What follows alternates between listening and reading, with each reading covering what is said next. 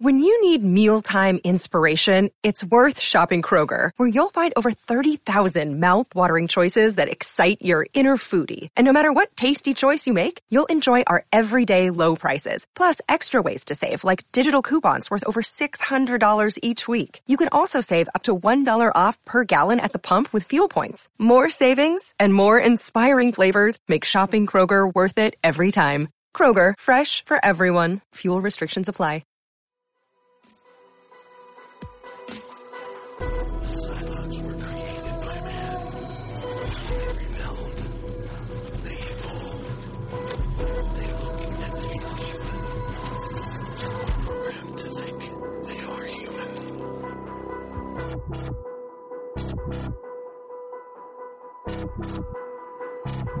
So say we all.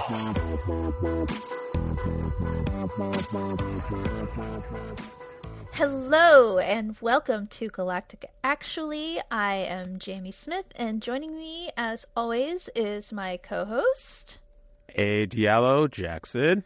And today we will be talking about the episode we have been waiting for, Collaborators, Season 3, Episode 3. No, that's wrong. Season 3, Episode 5. Yeah, 5. Yeah, so I don't know if everybody has been waiting for this one as long as I have. I also forgot that it just hits the ground running with these executions. Yeah. So before we open, have you been looking forward to this episode as much as I have?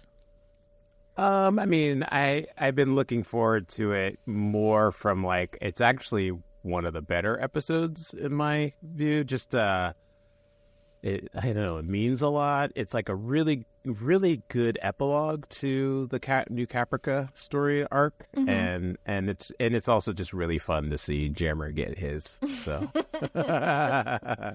I already know the graphic I'm going to use for the episode when I put it up. So is it him flying out the airlock? No, it's him crying. Oh, okay. Yeah.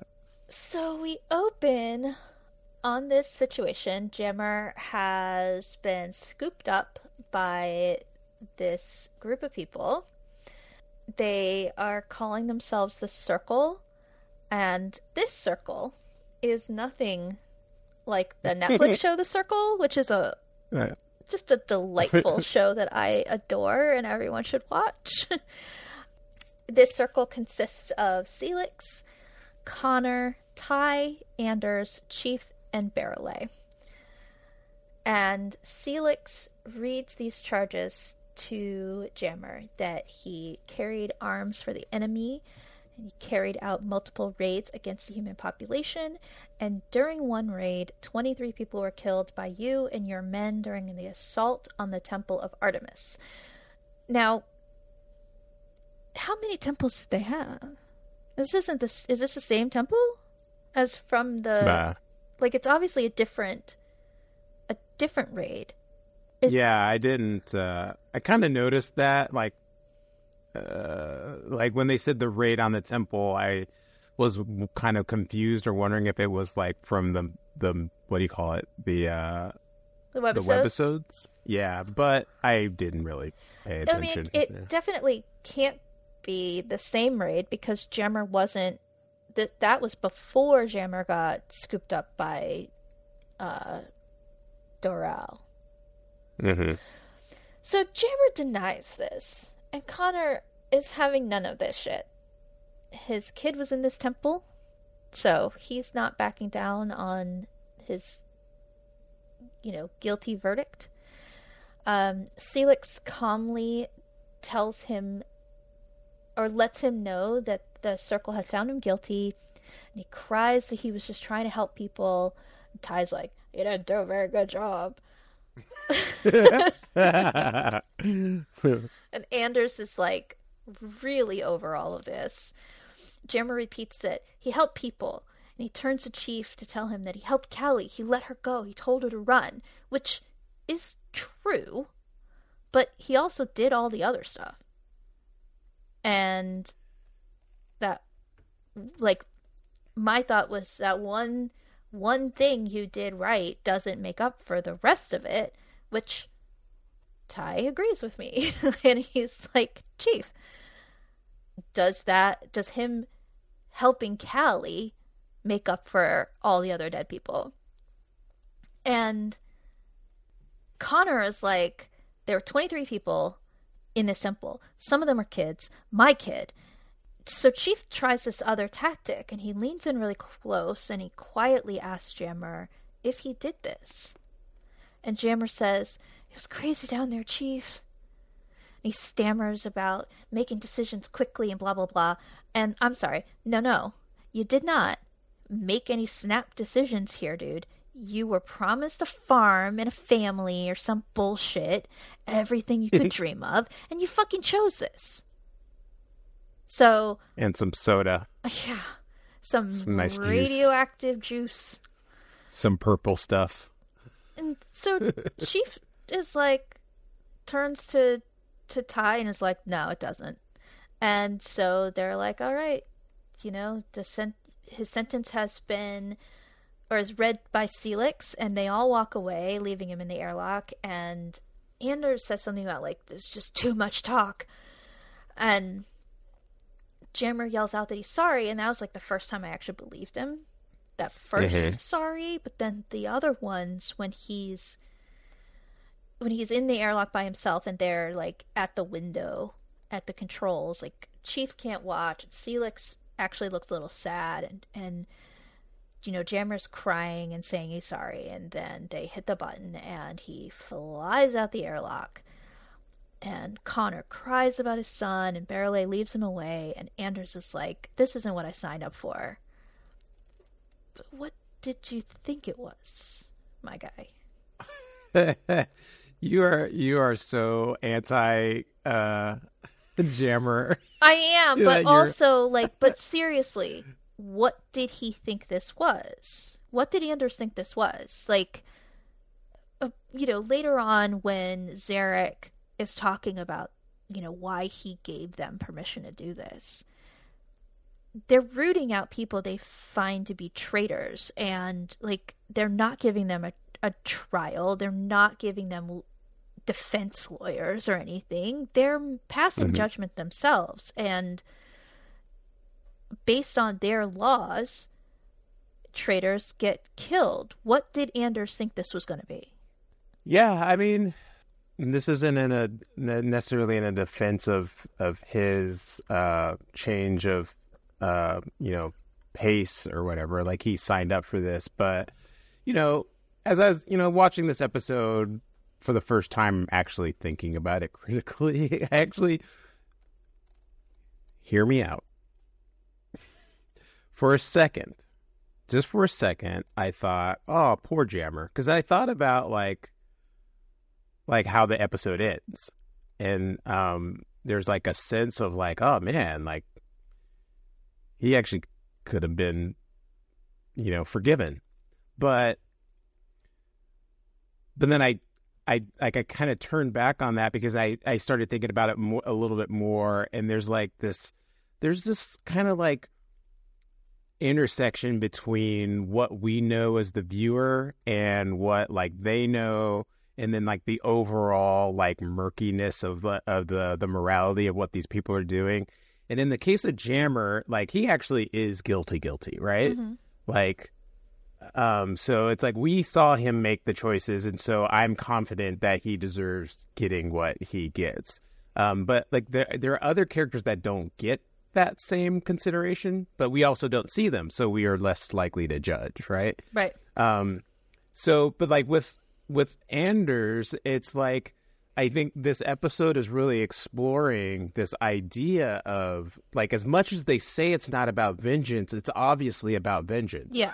Right? And it gets it's 100%. And I never really I never really realized this before, but it's like everybody there was the resistance. They were, like, the leaders of the resistance that were doing this. So it wasn't like, you know, and, you know, so, like, maybe Anders, and I have some thoughts on Anders as we go through the episode, but like maybe Anders, like, you know, kind of is that human nature says, yes, I want to get vengeance. But then after he's going through it, he starts to be like, oh, this isn't necessarily what I thought it would be, or it doesn't make me feel the way I thought I would feel. Maybe that's what it is. Yeah, I agree with so, that, like, we don't know how many of these... okay, so Lee says, like, 13 people, right? Mm-hmm. So before they get to Gata, they have carried out 13 of these. And those people have disappeared, so we know they have disappeared out of airlocks. And maybe, like Anders says later to Kara, he just wants to find a way to stop killing people. Maybe. So, yeah, I get it. But when he says this isn't what I signed up for, not, I can't do this anymore. Like, I can't. Is a different statement than this isn't what I signed up for. So that's what I'm questioning, is what I really like wonder, like, what he thought the judgment would be, the sentence would be. I get where he's coming from. I would not be comfortable, hate Jammer, all of that aside, I would not be comfortable with murdering a bunch of people out of, and calling it justice. Because, Rosalind is right. That is not justice. This is not justice. This is vengeance. And, vengeance is always fun to watch on television, but I personally would struggle with carrying it out, Yeah. It's Anders, like, just struck me, like, I know we're coming into, like, the tail end of how he's feeling about this. We didn't see how he reacted to the prospect at the beginning, Yeah. And Ty is interesting, and we'll, I'm sure, discuss more about him throughout this, but he's got an interesting take on it, where he seems like not gleeful. He just seems very like, yep, guilty, out of here. And then we'll turn around and be like, look, this isn't a game. I stood next to this guy for 4 years. This is not an easy decision. Like, he seems like he's all in, and then we'll have this, like, moment of reservation of, like, it doesn't make me feel good. I'm doing what has to be done. Because of what these people did. But, it also is this is a very, very interesting Ty episode. Yeah, no, it really is. He delivers in the scenes in this one, and then a little bit later. He had noticed how quiet he is in those scenes. Like, everybody else is kind of moving around, and they're acting by speaking, but he delivers and conveys so much just by the looks he gives, and it's so well done. Again, with one eye, which is great. But yeah, that's my thing. Like, it's not. It's like, I think that this is another exercise. This episode is just another exercise in, like, exploring all of the different, like, emotions and acknowledging all of these impulses that we would go through. So Anders, like, signing up at first, like, he might have been like, yeah, like, it makes sense, but he spent his time in a resistance, and then he escapes and gets dropped right into the midst of another one. And so I can see how he would, like, come to that conclusion. And another thing that's noteworthy is, like, it's only been 3 days since they left New Caprica. So it is pretty fresh for all of them. And so for him, I can see him just kind of going along with it. But then, again, being confronted by, like, the face of it, literally the face of it. Like, even though Jammer is guilty, we know he's guilty, still seeing, like you said, you actually believed him when he said he was sorry. And, like, when he's crying, like, I believe that he said he was sorry. Right. And so they're kind of getting confronted with that stuff. And there's just, like, an ickiness to it. And we all, like, comic books especially are built on the idea of vigilantism, but it's like, in real life, like, we don't, like, that's not what we do, right. And so this is a whole, like, exploration of that. So yeah, like, I just, here's me speaking up for your boy.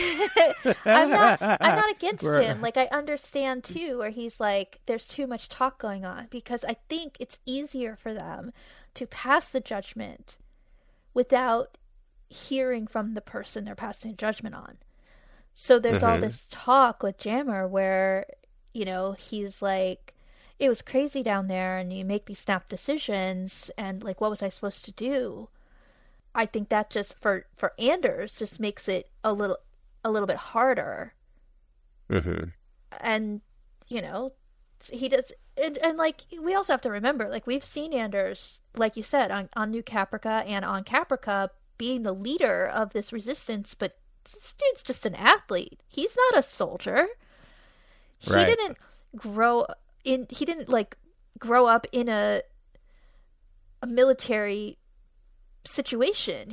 This isn't what he does. So I think now that like he can rest, he's like, I'm tired of killing people. Right. And again, and like you brought up a really great point there, because then I think that's why part of why he is sort of like the morality of it. Like he hasn't signed up for this code or this brotherhood that everybody else there, except for Connors is like clearly there for his son, right? But everybody else is a part of the military that's giving out these orders. So it makes more sense for them to kind of like, you know, justify it in their own way. But for Anders, he's just kind of like, he's like a guy that was, all this stuff was thrust on him. But like now, like you said, the war's over now. He wants to kind of go back to, I guess, whatever his life is, which that's not going to work out. But he doesn't know that in this moment. Yeah, no, I was just talking about like with him and Starbuck, like let alone anything else. But yeah. Well, I was just talking about him and Starbuck. So after this, Chief goes and finds Callie laying on a cot in this crowded, like, I don't know if it's the hangar bay or whatever. Like, there's a lot of refugees on the Galactica. And I like that they do this where there were a lot of ships that got lost. Probably primarily when Gina set off that nuke. But there may be ships from the surface that didn't end up getting to take off. We don't know. But there are fewer ships, but there's still all these people. And, like, we do learn that they left, you know, probably 1,000 people or so behind. But they are still trying to figure out where all these people are going to go. So Callie's sleeping on this cot in this crowded area. And Chief asks her, like, he takes the baby and whatever. And he asks her if someone let her go free when she was with the trucks, and she's like, what? No. And what? No? Okay. Like, my notes say, don't make me defend Jammer. Fucking Callie. And then she's like, oh wait, yeah, someone did set me free and told me to run. I haven't thought about that since it happened. You haven't thought about it since it happened. Someone. What the fuck is wrong with Callie? Is she mentally not all there? Yeah, and that scene was so like, it was like she was playing it almost like she was drunk or something. But like, obviously she was supposed to still be sleepy or something. It was weird. They played it really weird, but yeah. Oh my. Someone saved my life. I haven't thought about it since it oh my god. I think it's your hatred of Callie outweighs your hatred of Jammer. I think this is the moment that started my hatred of Callie. I have to be honest. Like, I do think that this was the moment. Like, she shot Boomer, and I don't like that, but I understood her motivation. Yeah. This, I was like, oh, like, there's something wrong with you. You're, like, so self-centered that you haven't thought about the fact that someone saved your life a day ago. Okay. Well, let me come to her defense just a little bit, and okay. Maybe it didn't quite, like, obviously she shouldn't have been like, I didn't remember till now, but the impression it would have made on her would be different. Like, the impression it made on her is different because like if she knew it was Jammer, then that would have been a thing that would have been like solidified, right? But it was just like in her instance, even though she should have recognized his voice and everything, it was like this nameless face that kind of like let her go, you know. But someone so maybe did let her go. Like... Right? No, I'm that. What I guess what I'm saying is, it's like, you know, if a random person helps you do something, like you fall, right, and a random person on the street helps you get up, you're like, thank you, and you kind of move on with your day. But like if you fall and then like someone you know and is significant to you helps you get up, you remember that a little bit more, because you're that's like a, you know, it's like a recognition and everything that goes along with it. That's all I'm saying. I agree. If I fall off of a curb into the street and someone pulls me up because a bus is gonna hit me, and I don't know them, when I tell that story to my friends later or my boyfriend, I'm like, I fell and some stranger just helped me up. I would have died. I remember that. It doesn't matter that I don't know them. So she's captured by the Cylons. She's zip-tied. There's all these people. And I understand. Like, it was a crazy situation, like the Centurions or whatever, but someone cut your wrists free and told you to run, and you haven't thought about it since. Yeah, no, like I said, it was weak. I'm not like I said, I think the whole thing was like played weirdly. Yes.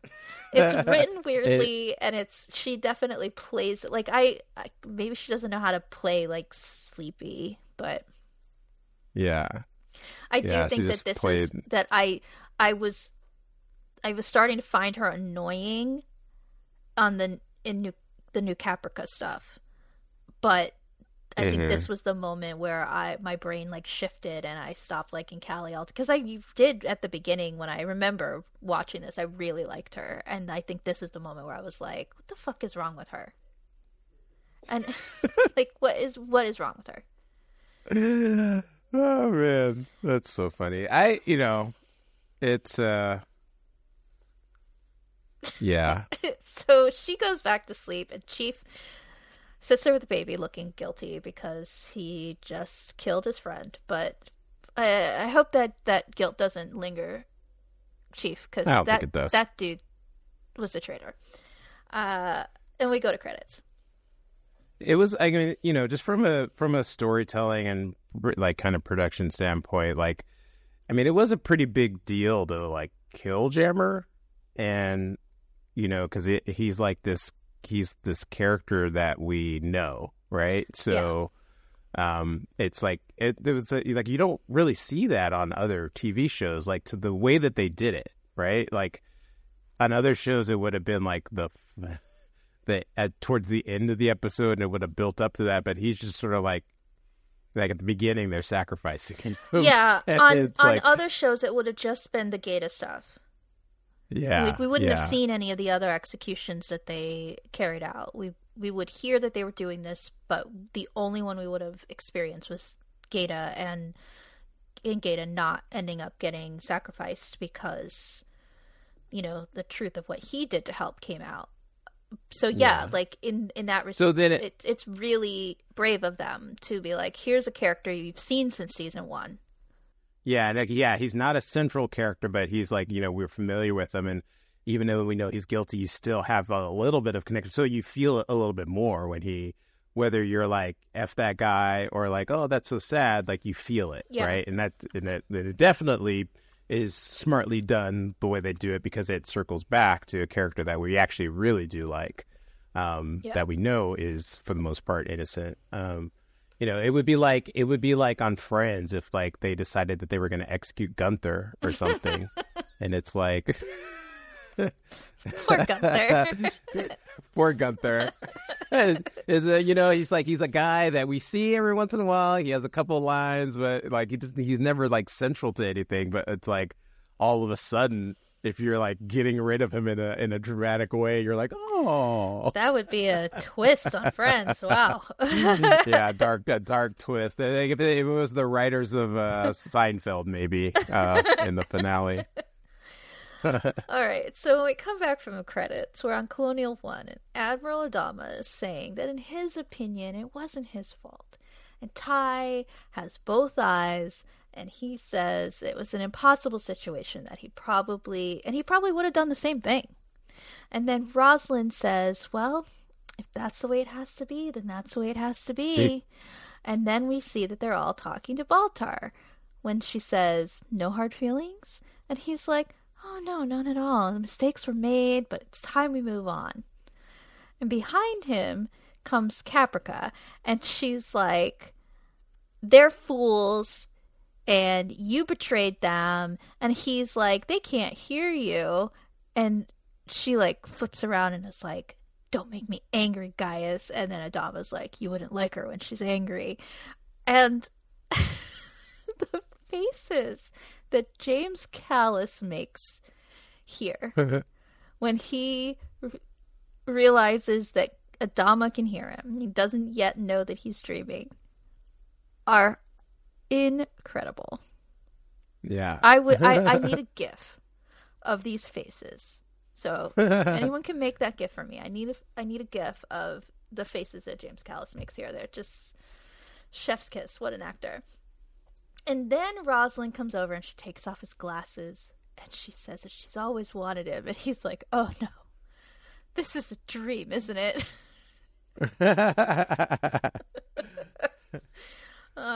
Poor guilty conscience of Baltar, who's still propping himself up in his dreams. Yeah, I love that even his dream is an ego-filled, Yep. like, you know. You love, like, oh yeah, you really want me. That's what you really want. Yeah, like, Jesus Christ, that guy. But also, like, you know, when she leans in to kiss him, he wakes up on the base star. But I really want to psychoanalyze this dream because, like, yeah, like, there's going to be armchair therapists here. He clearly is craving the acceptance and, I don't know, admiration of Ty and Adama. He wants them to appreciate him. Is that the right word? He wants them to like him. Right, yeah. So we've got Adama who's just like, oh, it wasn't his fault. Like, everybody's absolving him. Like, what Rosalind said I find to be the weirdest, because she's like, well, if that's the way it's gotta be, that's the way it's gotta be. Like, weird phrase. I think as scripted, it actually was her, like, but instead of kissing him, she held a gun to his head and shot him. Really? Yeah, but I can't remember if, like, why they changed that. I don't know if it was something on the set or the director said, oh, what if you kissed him? I can't remember what they said, but yeah, so it was actually scripted a little bit harsher than it was played out on screen. But this feels a little truer to Baltar. Yeah, Baltar's brain. Actually, absolutely, yeah. This, like, it's maybe that's why they were just like. Yeah, like I said, like, even in his dream, it's like this, his ego on full display, and maybe like, if, you know, armchair, it's like, it doesn't even necessarily have to be that there is any sort of attraction sexually between him and Rosalind, but it's sort of like the summation of, like, what you were talking about, the admiration that he wants from everybody, maybe, like, in regard to her, maybe that's how it would be affected, right? So it's not so much that he thinks she wants him, but it's just like, yeah, but, like, that's how a woman would show me she accepted me or appreciated me. It's kind of how Baltar thinks of women in a way. Yeah. Yeah. that they Yeah. are sexual objects. Mm-hmm. And he's so charming and so handsome that of course she wants him too. Yeah. Yeah, it's interesting. I don't remember what my reaction was. I mean, it's a very short scene, so it's not like it lingers there and we're like, what's going on? It's like kind of obvious that it's a dream, especially when you see that Ty has both eyes. Yeah. I mean, we know from previous episode that he didn't go with them. Yeah. So, yeah. But, just like you said, the way, I don't know, it's just the way it was set up. Like, even the first shot of it, you're kind of like, this isn't actually happening. Yeah. Yeah. Just all of them standing there. And, like, Caprica comes in, but she's wearing a red dress. So we know that Caprica 6 doesn't dress like Head 6. Or even like she dressed when she was on Caprica. You know, she's different now. But, yeah, so then we get our first look inside the space star. And it's, these blue and bright white lights and this red moving band that moves like the Centurion's red light on their helmets. Baltar is naked and has been sleeping on a chaise lounge. He wanders around and finds a robe, and then he turns around and there's a Centurion standing there. I don't know what I expected the inside of the base star to look like, but I remember just being fascinated by, like, how cold it is. This one piece of furniture, like, there's nothing, like, if these Cylons want to be more human, they don't live very human. Yeah, so in the, from a production standpoint, especially in the commentary, he talks a lot about that, like the set, and there is a lot of discussion about what it would look like, right?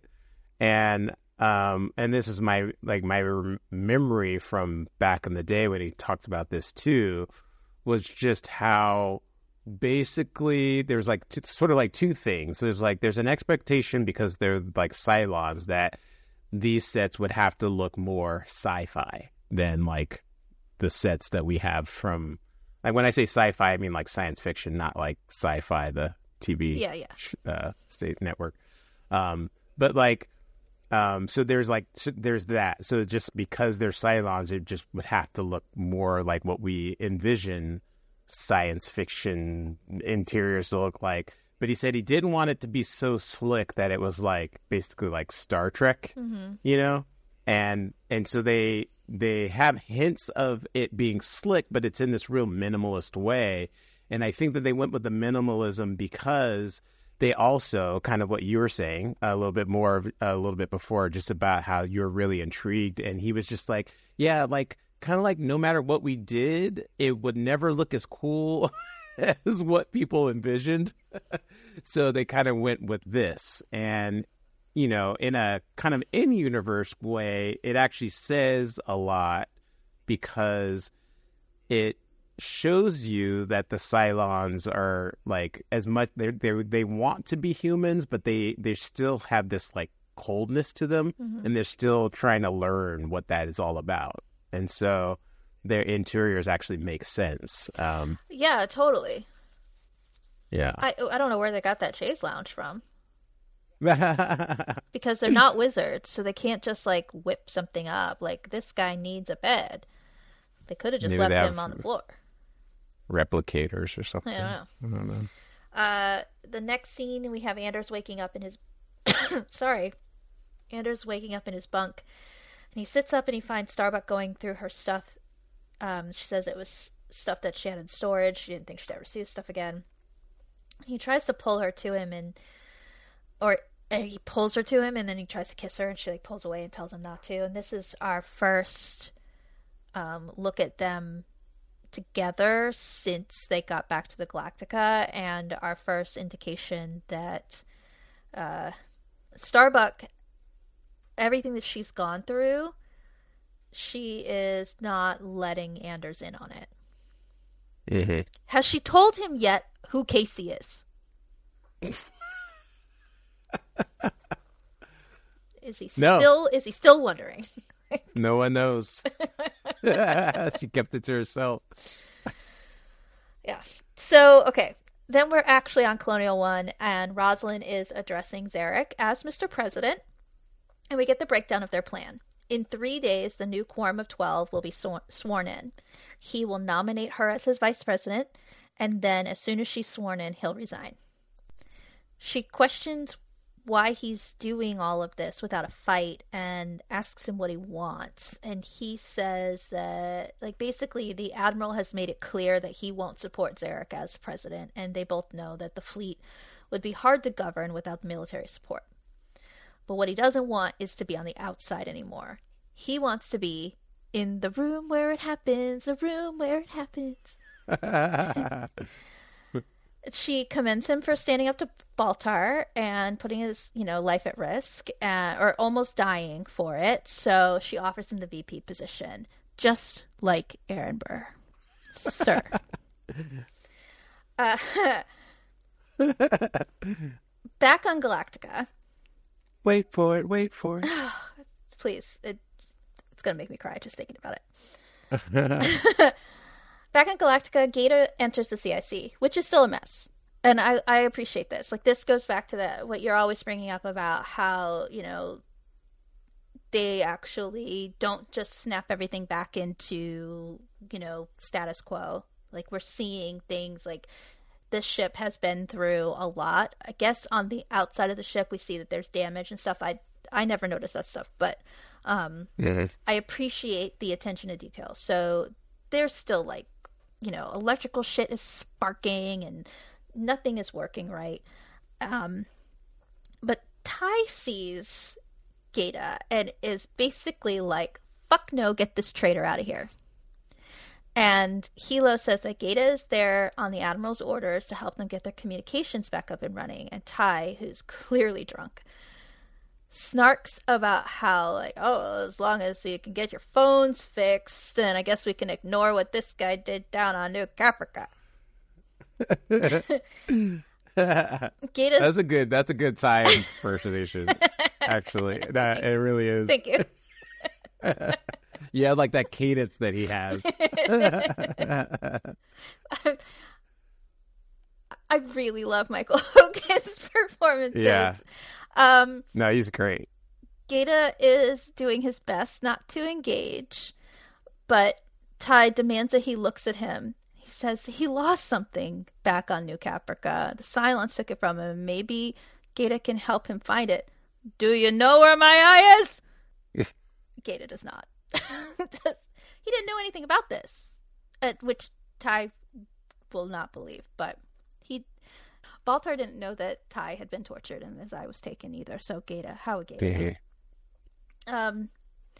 Adama steps in to put a stop to this and tells everyone to get back to work, and he pulls Ty away, telling him that he needs Ty to get some rest, and Ty's like, I'm good, I'm ready to go. And then, like, tells him to let Hilo know that he's still the XO on this ship, although he does not say Hilo. He calls him a toaster lover, which is not nice, Ty. Yeah. Is he still the XO? Yeah. So according in the deleted scenes, from the previous episode, I feel like there was like this quick scene where everyone was demoted and everyone was put back in place, but they never had that. So I guess we can assume that Hilo is still the XO. I don't really know. Again, it's only been 3 days also. Yeah. So Hilo's been doing that at least for the last year and 4 months. Yeah. So it wouldn't just be like he just kind of drops out of the role. Well, Adama tells Ty that he's embarrassing himself and to go sleep it off. And Ty leaves, muttering that he's not going to forget. Everybody else can forget. I'm not going to forget.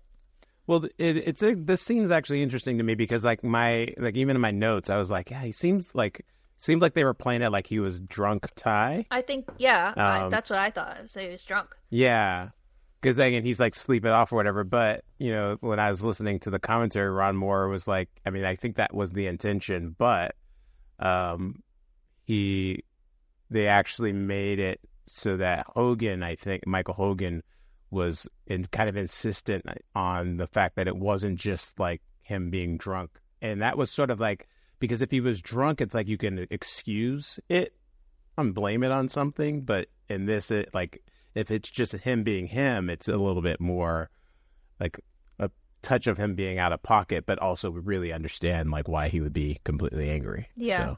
So, yeah. Yeah, I mean, from his perspective, like, and especially like the things we hear him say about Gaeta later, like he truly thinks that Gaeta like was full on collaborator. Mm-hmm. And he has no reason to think otherwise based on what they saw on the planet. So, yeah, around War, he says like, sort of like imagine, I can't remember the name, whatever Hitler's right hand man is, Hitler's chief of staff Goebbels? Or whatever. Goebbels? No, it wasn't Goebbels. It was somebody else. He said, I can't remember the name. It sounded very like English. But anyway, he said, like, imagine this person, and from your perspective, you would like, yeah, he was right there, like you said, in the room where it happened all the time, right? So you would just assume that he was dirty, but like, in this case, there's a lot more underneath the surface, so that if we're lucky, we'll find out. Right. And there's a whole element that he also talks about luck, and just the luck of even like Gaeta being spared versus Jammer not, and the other people that were executed, I'll say, versus the ones that get forgiven. Just an element of luck and timing. Yeah. So back with the Circle, they're passing judgment on someone for carrying arms for the enemy. Anders asks how many more of these they have, and Barrelay answers that there's 57 and they have 3 days to do it. Connor just wants to consider everyone guilty, but Ty slams his head into the table and says that they're not thugs, and this is about justice. Then they open the next file, which is Gaeta's. The charges are collaborating with the enemy and crimes against humanity. Ty says he doesn't want to do this and reminds them that he stood next to Gaeta for 4 years in the CIC and he likes him. But he was chief of staff for Baltar, and that's enough to convict him. Anders thinks that they have no real evidence against Gaeta, which Chief agrees, and says that they need something specific. Ty thinks that Gaeta was the brains behind the operation. Okay, so here it's Ty. He's going a little bit far. He thinks that Gaeta was the brains behind the operation, and basically is saying that Baltar is just an empty suit. Gaeta did the paperwork and approved the death lists. Chief doesn't think so, and I agree with him, even though I know that Gaeta didn't. It's a stretch. Why would Gaeta be the one approving the death lists under any circumstances? Yeah, it's a literal stretch, but I think it just speaks more to Baltar's disgust and the incompetence he actually believes of Baltar, rather than like what, and then also just, and he's also just been like frack Gaeta, like he just he's like looking, anyone's gonna catch trees right now, and so he's got a lot of stuff to. Is this commentary on Bush being a puppet for Cheney? Because we can all look back and say, and even at the time we didn't have to look back, we could all see Cheney was the brains behind that operation. He was obviously the one that was making decisions and making things happen. And Bush was the one who, got the credit, or, he was the president, so he was the one who everybody was thinking things, was the one doing things, but really it was all coming, a lot of it, most of it was coming from Cheney. Mm-hmm. Is this sort of like a slight allegory of that? Like Baltar's not, he might be smart, but he's not like politically smart, and Gata is, smart in that kind of way. Yeah, I mean, if there is that there, I don't think that it's intentional. I just really, I think the characters stand up enough on their own to make all of those points. And so, like with Baltar, he is that highly intelligent but fragile ego that definitely has demonstrated that he doesn't. I mean, there's even scenes I think before where earlier where he gets confronted about Ty kind of being like, you're gonna, you're the president or whatever, you're gonna be the president, or you're a second in line or whatever, and just kind of like not really thinking that he has what it takes to actually be in control. There was probably rumors of how much he was womanizing and and that kind of stuff when they were on New Caprica. The what did Gata say? The trail of interns, whatever. So it's like, and then like he actually, and it's actually in a way, it's a backhanded endorsement of what he actually thinks Gata is capable of, which he probably, like he says, like for 4 years, he held Gata in high esteem. Mm-hmm. Gata is the backbone of the CIC. Yeah. So he just is probably like, yeah, like all of these things happened from his perspective. Like he didn't actually see the day to day or inside what was happening, but from the outside, that's what it appeared to him. And he already thinks Gata's like this kind of like, super mastermind, whatever he is. And so he just like he kind of adds it all up, and he's just like, yeah, there's no way Baltar could have done all this stuff but you. Right. And then again, it's not rational either. So it's not like it was reasoned out how he came to this conclusion, but it's just sort of like, again, he's kind of like flailing, like all of them are kind of like flailing to find something, except for Anders, who is like, has already come to that conclusion of like, nah, I need to let this go, Yeah. Anders says that this is all circumstantial, and they vote, and everyone but Chief votes guilty, except for Anders. Also, Anders doesn't vote. He says he's done with this and he leaves. Connor's like, well, majority rules, and Chief says no, it has to be unanimous. They have to have 6 votes, and Ty agrees. We go back to the base star, and 3 is visiting Baltar, or Deanna. He's confused about all of this and asks how long he's been there. And she says 3 days. And he gets all like, he gets all Baltar about it. It's like, it's taken you 3 days to remember that I'm here? And she's like, no, we've been trying to decide what to do with you. And he wonders what that means, and she says that he's a human and there will always be a question of his value. And he's like, well, I gave you Sharon's child. And she's like, you did, and that was a sway, but we're deadlocked 3-3, with the deciding vote being with the 6s. So I'm sure as she leaves that he's like, oh, I've got this in the bag if it's the 6s. Yeah. I have a question, and there's no real, like, it doesn't really mean anything, but do you think that this is the same Deanna from, like, the previous episodes, or is this just happens to be a 3 model that enters? I think this is the one that he gave the baby to. Okay. Yeah. I think that because she's also the one who says, you can come with us, you've earned that. I think that this is all that Deanna, which is the one who Caprica killed on New Caprica. Mm-hmm. Yeah, I just try to get a read on her characterization in that scene, how she enters with the dress and, like, is kind of being seductive. And it seemed radically different from even the character we saw at the end of the last episode. Yes. And how she's been characterized in other ones. And but then as we move forward, obviously, I know, there's some stuff goes down, but I couldn't remember like how it was, how specifically how it played out. Yeah, no, so. I don't think that this was a different 3, but they don't tell us one way or the other. Mm-hmm. Mm-hmm.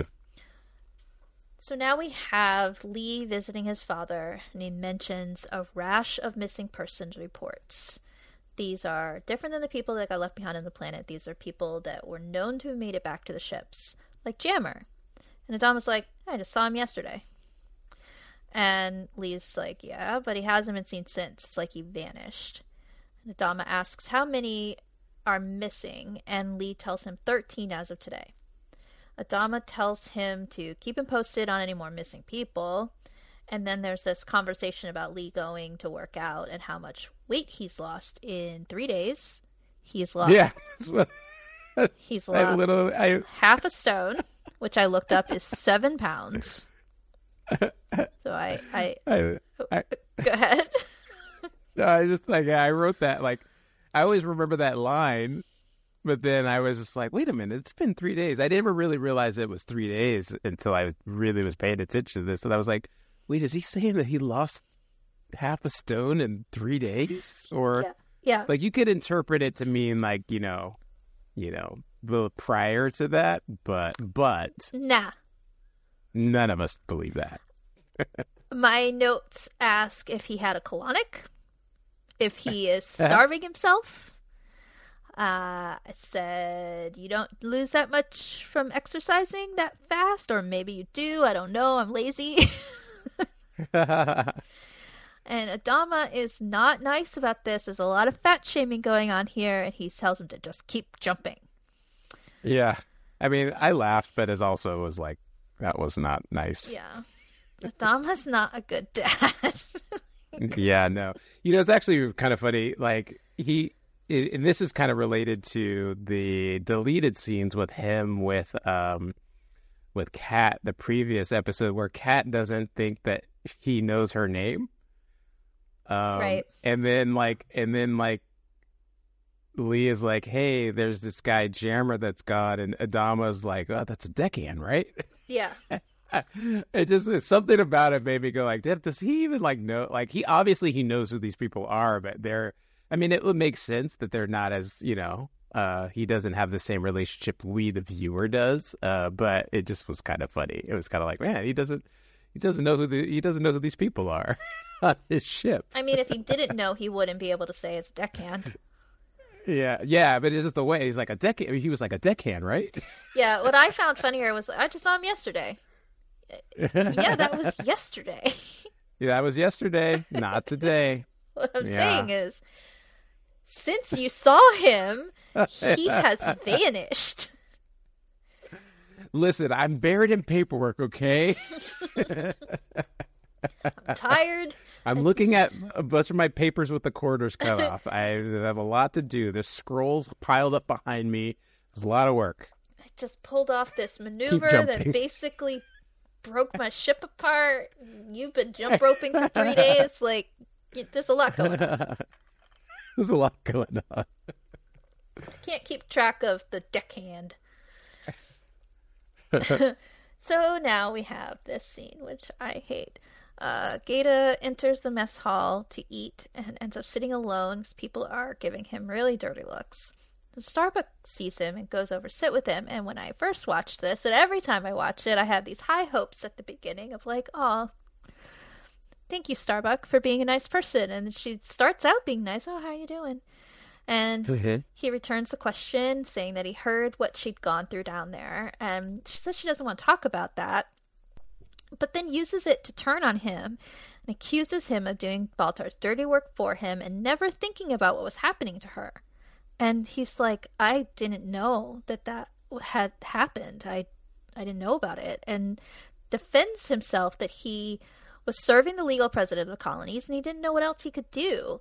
And he thought when the Cylons landed that he could help from the inside. And he tells her about the dog bowl and the dead drops. And she's like, oh yeah, you're a frackin' hero, Felix. And she's so mean to him. And he just like gets up and leaves. And I felt so bad. Yeah, I wrote in my notes, I was like, Kara is so wrong for this. And then I wrote, she's as petty. I said, she's as petty as I am, though. So it's like, I could kind of, I understand where she's coming from, but she's definitely wrong for it. And like, I'm super petty, so I'm like, oh yeah, I would probably be trying to get my shots in also. Well, I think because that's what would feel good for me. I think it's interesting that, when we first meet Starbuck and Ty, they are very antagonistic to each other. They play that card game and he barks at her and she punches him in the face and he gets put in the brig and they're always butting heads. But here they are, both of them jumping to conclusions about somebody that they have both known for a really long time, not giving him the benefit of the doubt, not giving him a chance to, even here when he says, like, his reasons for why he stayed at Colonial 1, why he stayed with Baltar, because he thought that he could make a difference from the inside. It's like she doesn't believe him at all. Like, she thinks he's just making this up to make himself feel better or justify what he did. Because from her perspective, she's been held captive for 4 months. He did nothing to stop anything. Everybody's acting like Gaeta could have, on his own, turned the tide for this occupation. I mean, he's one guy who was sort of trapped as much as they all were. And, we know, put himself more at risk than a lot of people because he was in the room with them. He was hearing their plans and sneaking off information to help the resistance. He was risking his life. Yeah, but again, like you said, like, we know that. Right. But everybody else, from their perspective, even if they're kind of giving him, even if they gave him a little bit of the benefit of the doubt, it's sort of like, we're all suffering out here while you're in, like, you're in Colonial 1, like, with running water and, you know what I mean? Yeah. And there's kind of like that element to it, I think, a little bit also.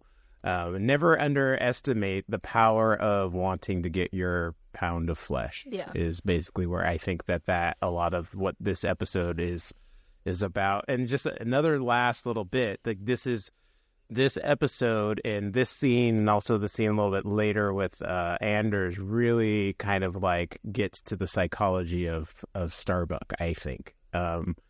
Kind of just like who she is all the time. And she just, especially with Anders a little bit later, it's like it's almost like she just can't be happy and she wants to hurt people, and but that's born out of, obviously, like, some sense of not feeling like she deserves to be loved or anything like that. And so she kind of creates chaos. And so in this instance with Felix, she definitely starts out acting kind, but then immediately, like, turns on the screws and is super petty about it. Yeah. Because it feels good to hurt people. Hurt people. That's what they say. Yeah. I guess. All right. Back to the base star. Caprica visits Baltar. She tells him that she needs her feelings for him to stop. It's clouded her judgment and has caused her to turn on a sister Cylon. And it's all for nothing. She's a Cylon. And he tells her that she's more than a machine. She's a person. She's a woman. And she's in love with him. He's the only one who can make it better. She needs him. She leaves, and he repeats that she needs him. And then he says, and I need you. I need you. And the Centurion looks at him very judgmentally, and he mumbles that he probably should have started with that last part. Yeah. Gaius, such an idiot. Because, if he had been like, I need you.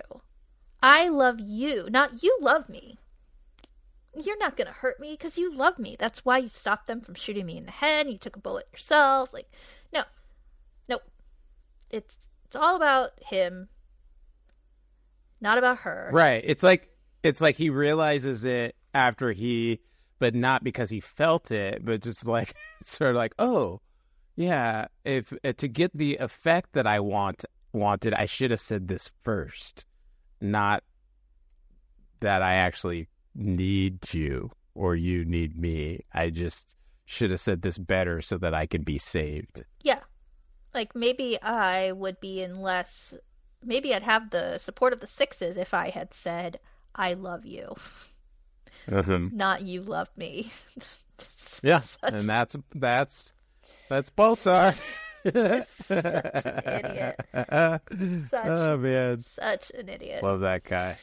I like how she's kind of having this, like, come to, like, no pun intended, come to Jesus or come to the true one God moment, where she's just kind of like, do I rededicate myself back to the Cylon idea? Yeah.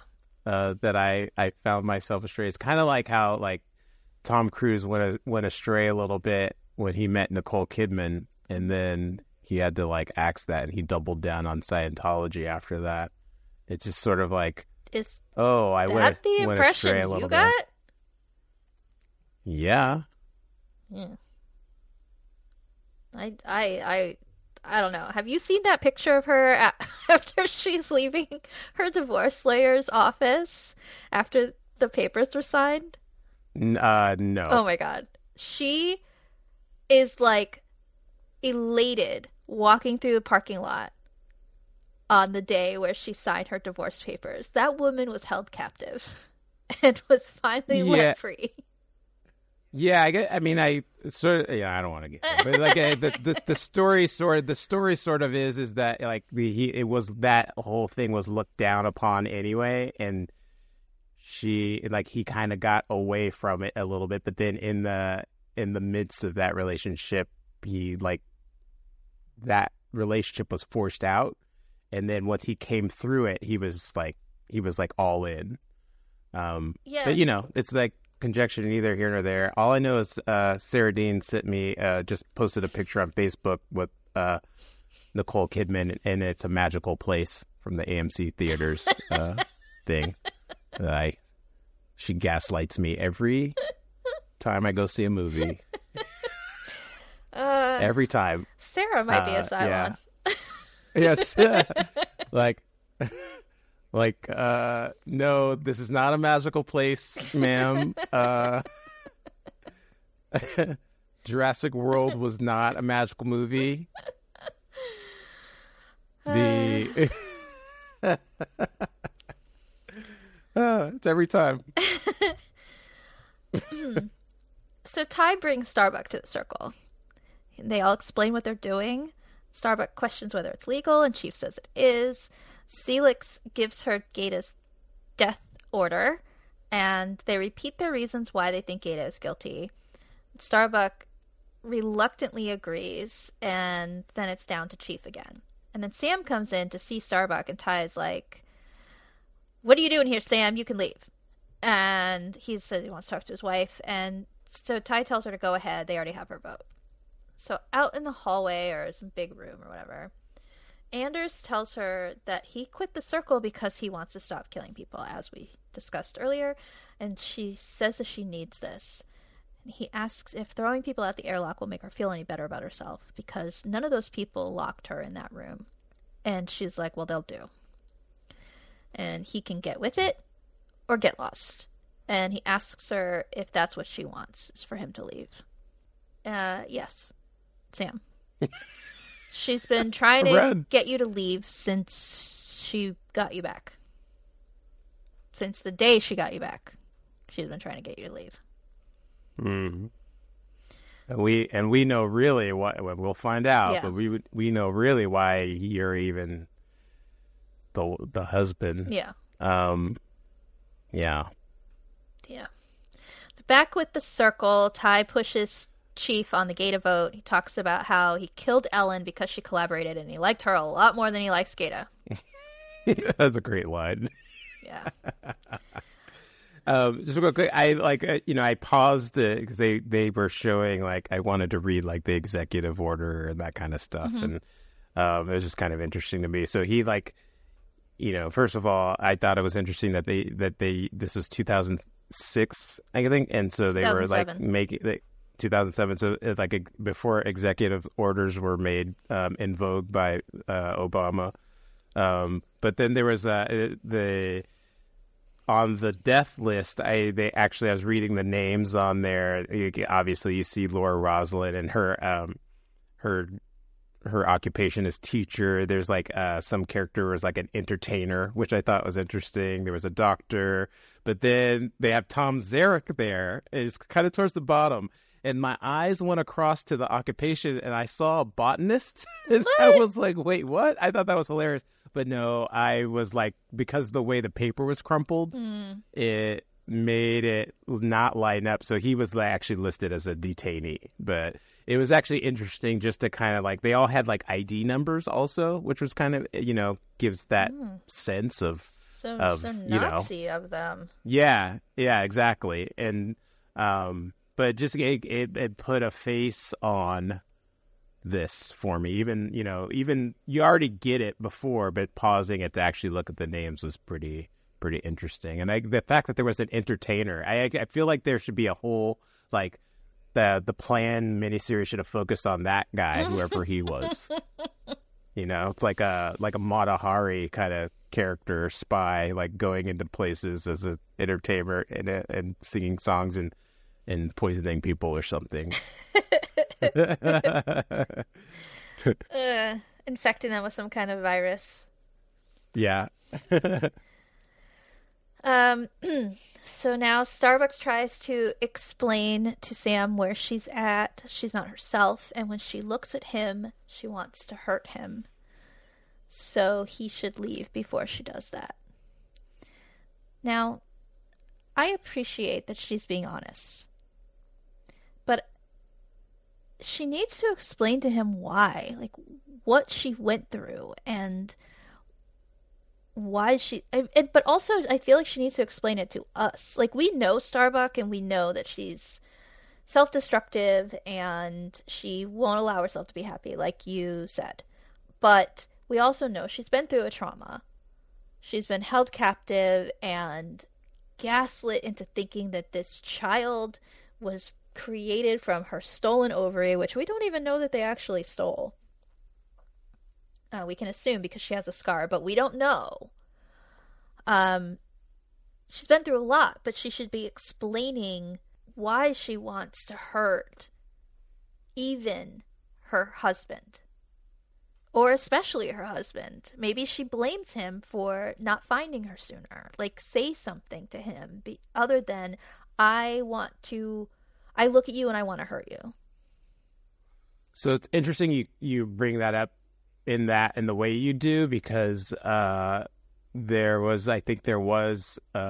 know if it was shot or if it was just written originally, where they actually had a bunch of sequences of the impact that it had on Starbucks. So it was like waking up from nightmares and showing the sequences and that kind of stuff in the nightmares to kind of show you that she was actually struggling or dealing with whatever. And I can't really recall like why they dropped them, but I think it was interesting listening to them talk about like the first draft of this episode versus how it played out. And even they shot it a different way. And then in editing it changed even more. So like for instance, the sequence that we're just discussing now, like it was Starbuck left and then came back and cast her vote, how it was written, but the way they edited it, she cast her vote and then leaves and just never comes back.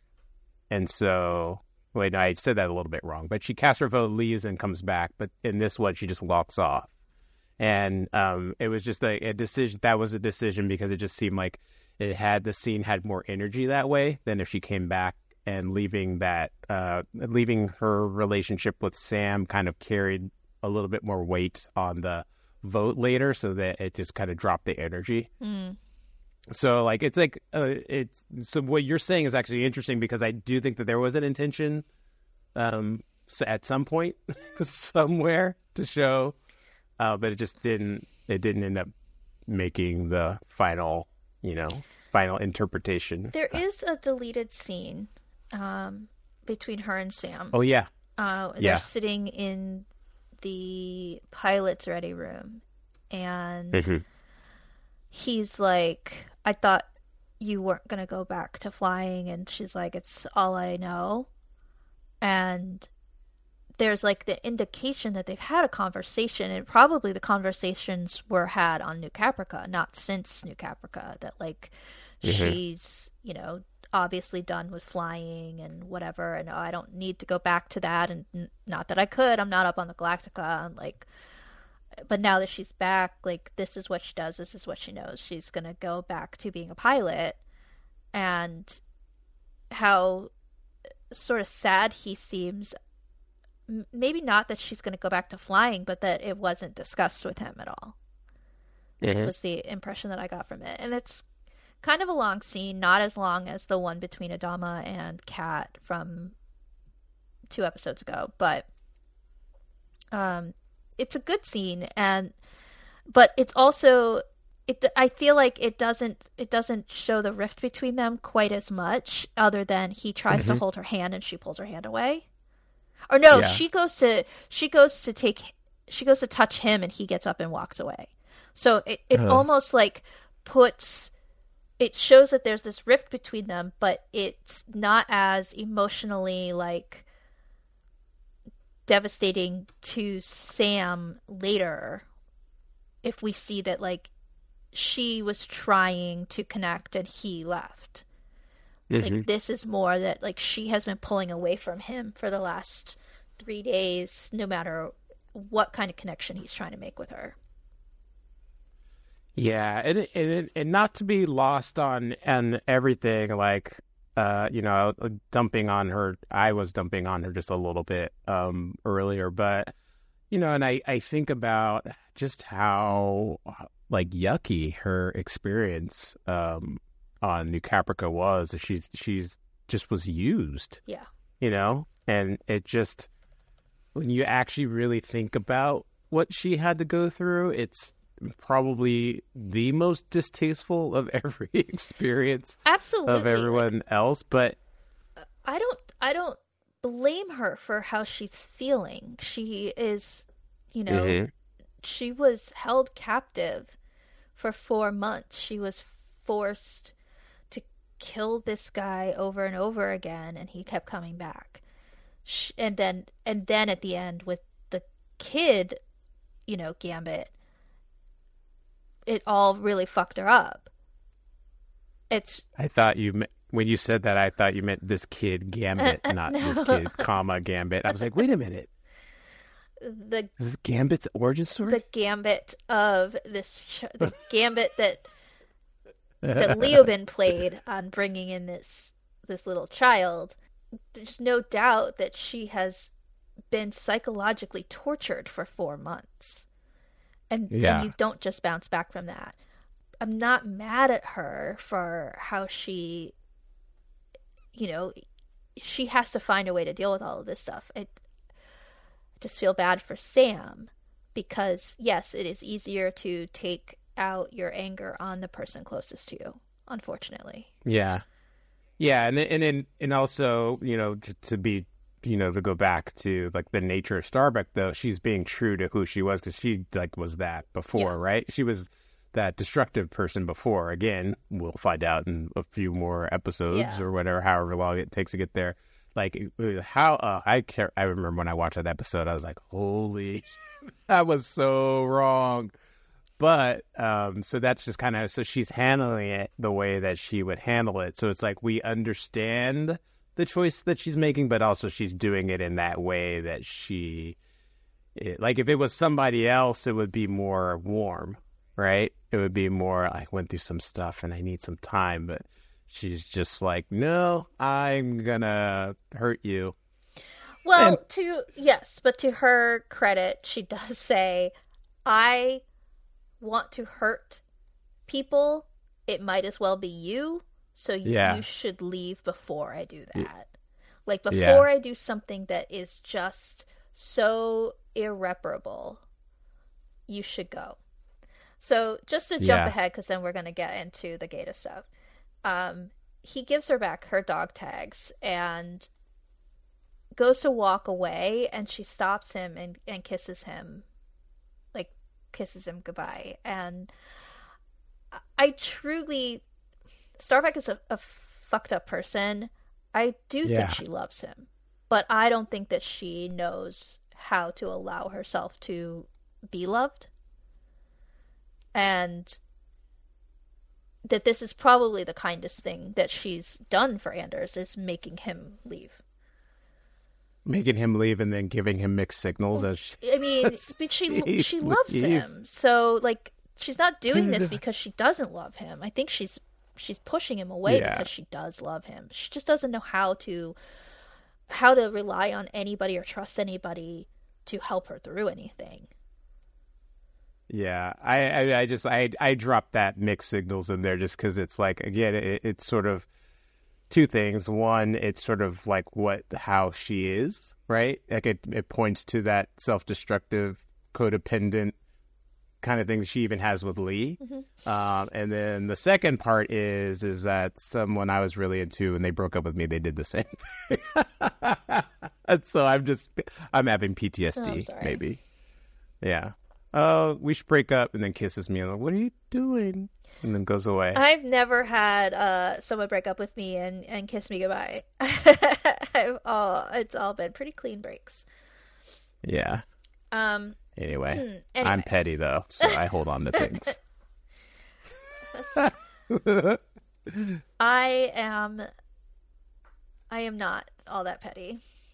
I'm petty against people I really, really, really hate, and otherwise I don't have the energy for it. Yeah. Anyway, they scoop Gata up after peer pressuring Chief into voting guilty. Celix and Connor grab Gata and punch him and stuff his mouth with a thing and tape it up and then drag him into the airlock. And he's read his charges. Celix tells him to speak if he has anything to say in his defense.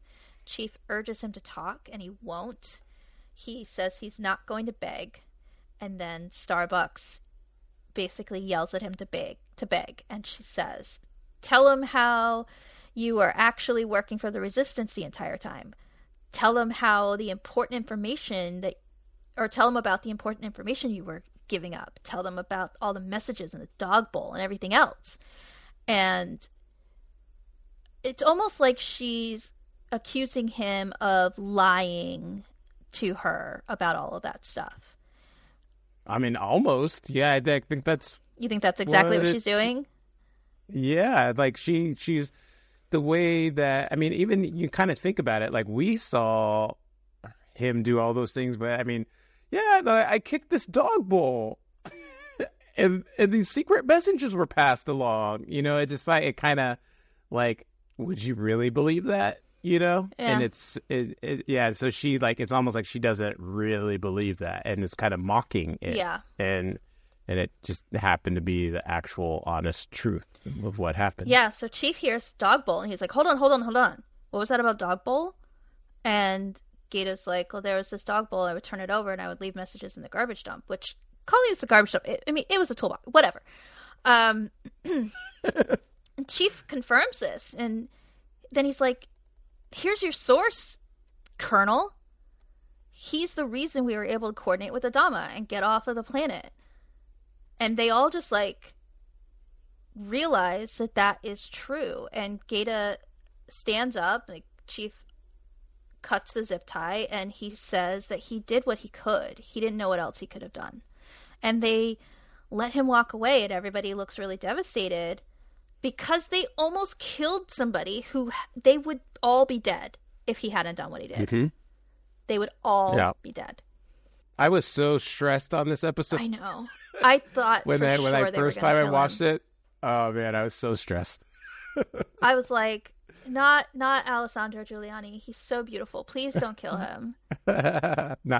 We'll have some time for that later. Oh, Gata. He's hurt. Oh, Gata. He's in an episode of Percy Jackson.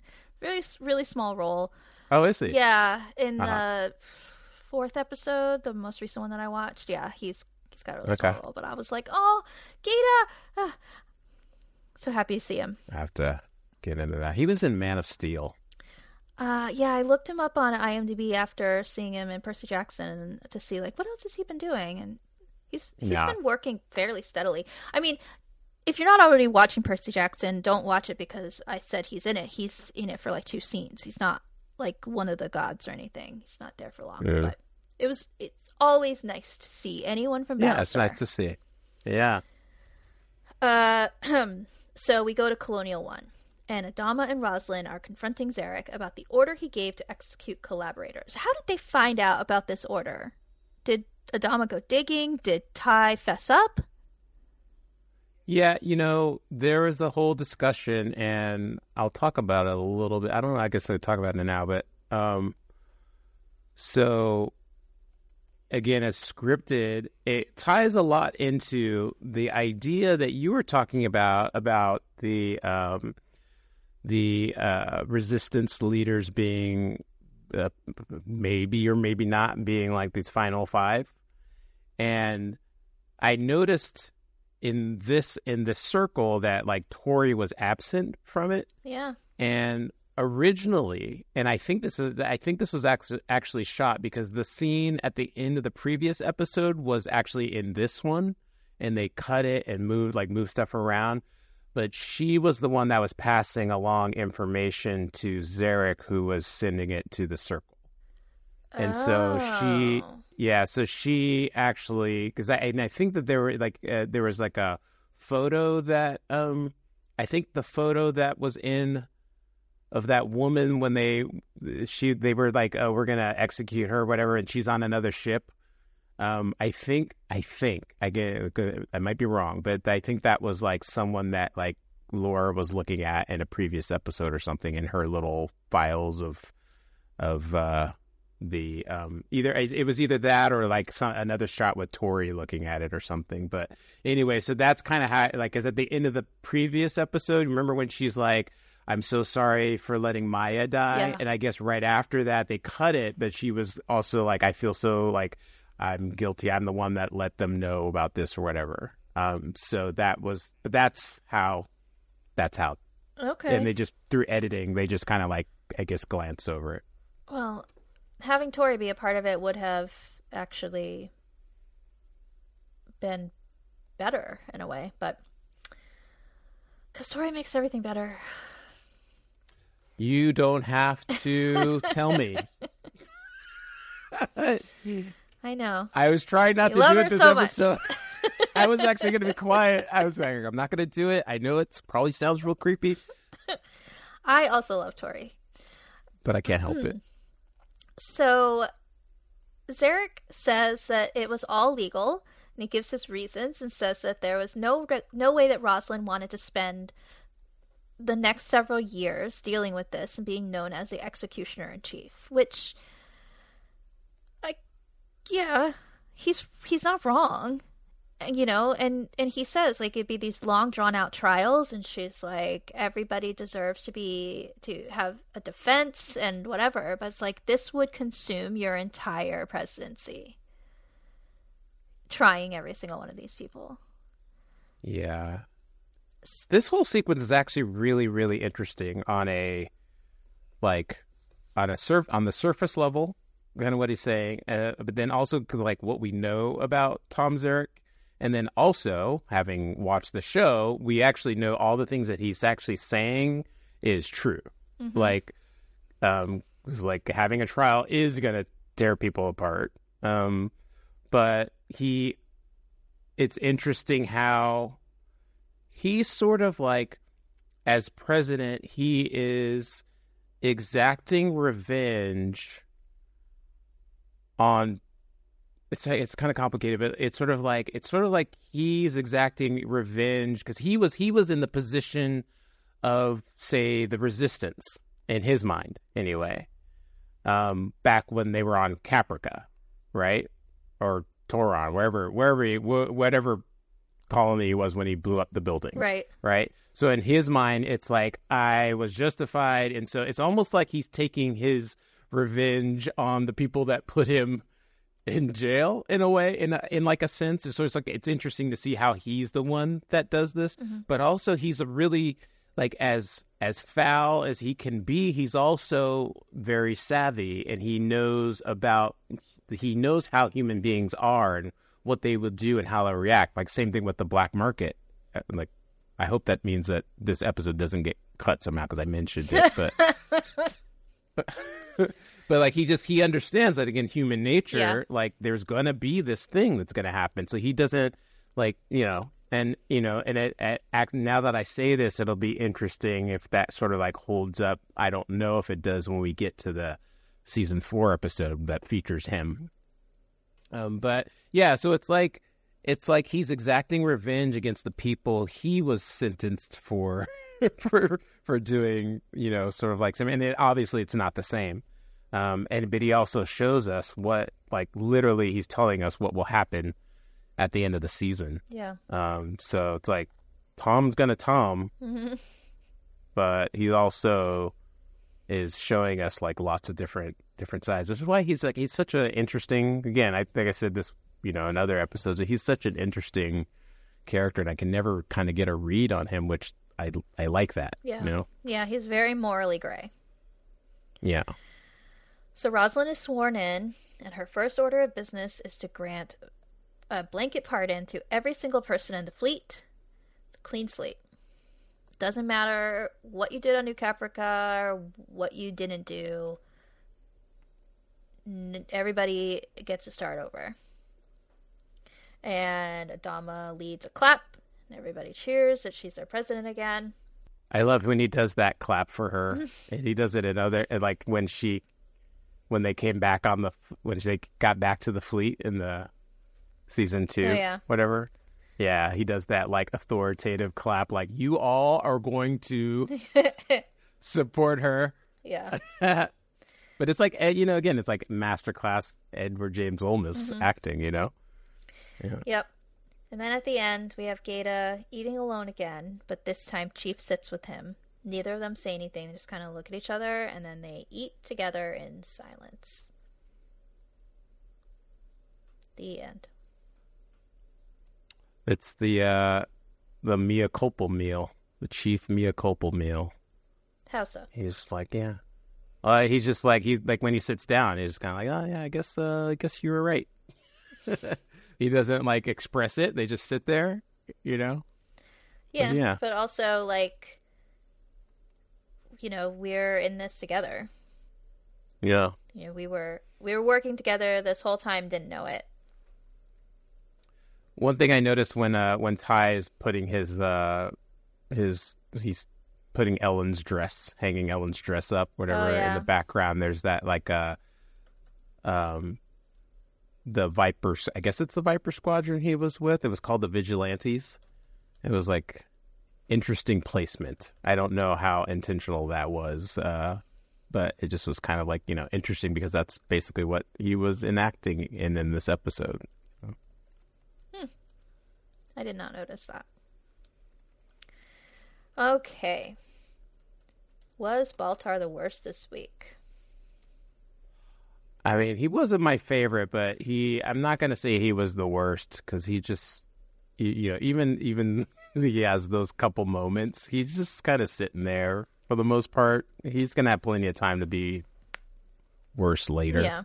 So. I said pretty close because of the whole, you need me, I need you. Right. But right. That's also just typical Baltar nonsense. Yeah. And I'm not necessarily going to judge him for his dream, even though that was out of pocket also. Who gets full colors? God, I will give you know what? I'm going to give full colors to Gaeta, actually. That's what I put. Yeah. Yeah. Who would you throw out the airlock? Jammer. Yeah. Jammer. Bye. Bye. Literally. Yeah. He yeah. Yeah. Jammer. And this week's favorite Cylon? I mean, Caprica 6. Yeah. I think. Yeah. That's what I said too. Caprica. We're going to have a lot more opportunity to have favorite Cylons from here on out. Yeah. Yes. I don't know if we have an episode without him from here on out. So last week's episode was, I think what I read was it was the last time that we'll see all 12 models in one episode, in the same episode. Okay. Do we have any new reviews? No, we don't. Okay. But we know you're listening, and thank you for that. Yes. We really appreciate it. We do. But if you can let us know, because at least my ego is as fragile as Gaius Baltar's, and I need the adoration. So, just let us know, because we want to know how you feel about the show. You know. You love us. I love you. I should have started with I love you. Yeah, you should have. Good job, Baltar. Now they're all gonna walk away from us.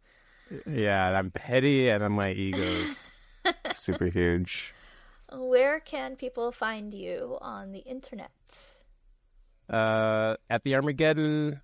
Another review you didn't ask for. I just reviewed The Beekeeper.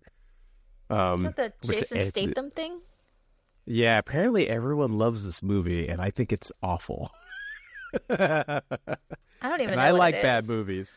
Yeah, I just someone told, every once in a while, someone actually, I wasn't planning on seeing it. Someone was like, "Oh, you need to go see it," and I went and saw it. I was like, "This is terrible." Anyways, I did that episode. I just recently did that one. And First Noel Chronicles, and we're looking to get some video versions of our podcast up on YouTube. So hopefully by the time this airs, that we'll have the first way back when we did the miniseries, and I'll be posting those as we move along in time. Yes, but when you say video, it does not mean video of us. Yeah, it's not video of us. It's just some people are more prone to be using YouTube. Yeah. And yeah, this is it's just the audio, but I have some graphics up there, and it's just something that you can play in the background if you so choose. Okay, that's cool. I will get that email situation worked out so you can do that. Yes. Speaking of email, if you want to email us your thoughts, please do at galacticaactuallypodcast@gmail.com. We are on Instagram at galacticaactually. I am on Instagram at ohheyjamie, and my past podcasting work can be found on the Unspoiled Network.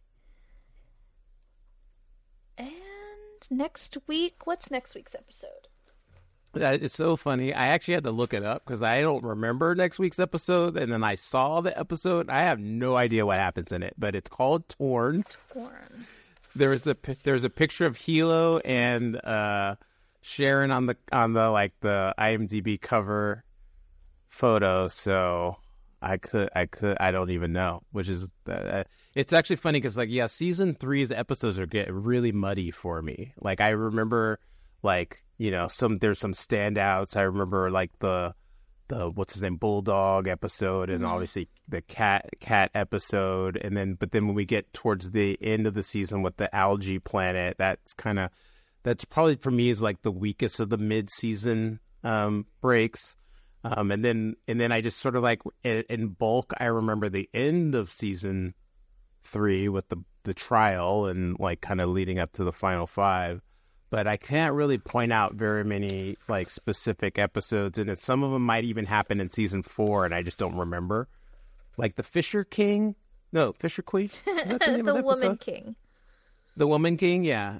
Was that season 3 or 4? That's season 3. That's season 3. Yeah, see, yeah. So it's I don't even. At some point, I just start to lose track. And that's not necessarily a bad thing. It's just sort of there's a large tapestry of episodes that kind of everything blends in for me. So I don't really know what Torn is, and I'm gonna find out tomorrow when I watch it. I just looked it up, and so I remember. But yeah, Torn next week. Any last words? No. Again, I just thought that was a really great epilogue to the new Caprica like a fine point to it, even though the ramifications are going to be playing out over time, especially like with Ty. But yeah, and now we can kind of like move on to our next phase of Battlestar Galactica, which is like, for me, it's like the Cylon, looking into like the Cylons and their philosophy and how that ultimately will dovetail into season 4. All right. Well, until then, what do you hear? Because it's raining outside, nothing but the rain. Bye. See ya.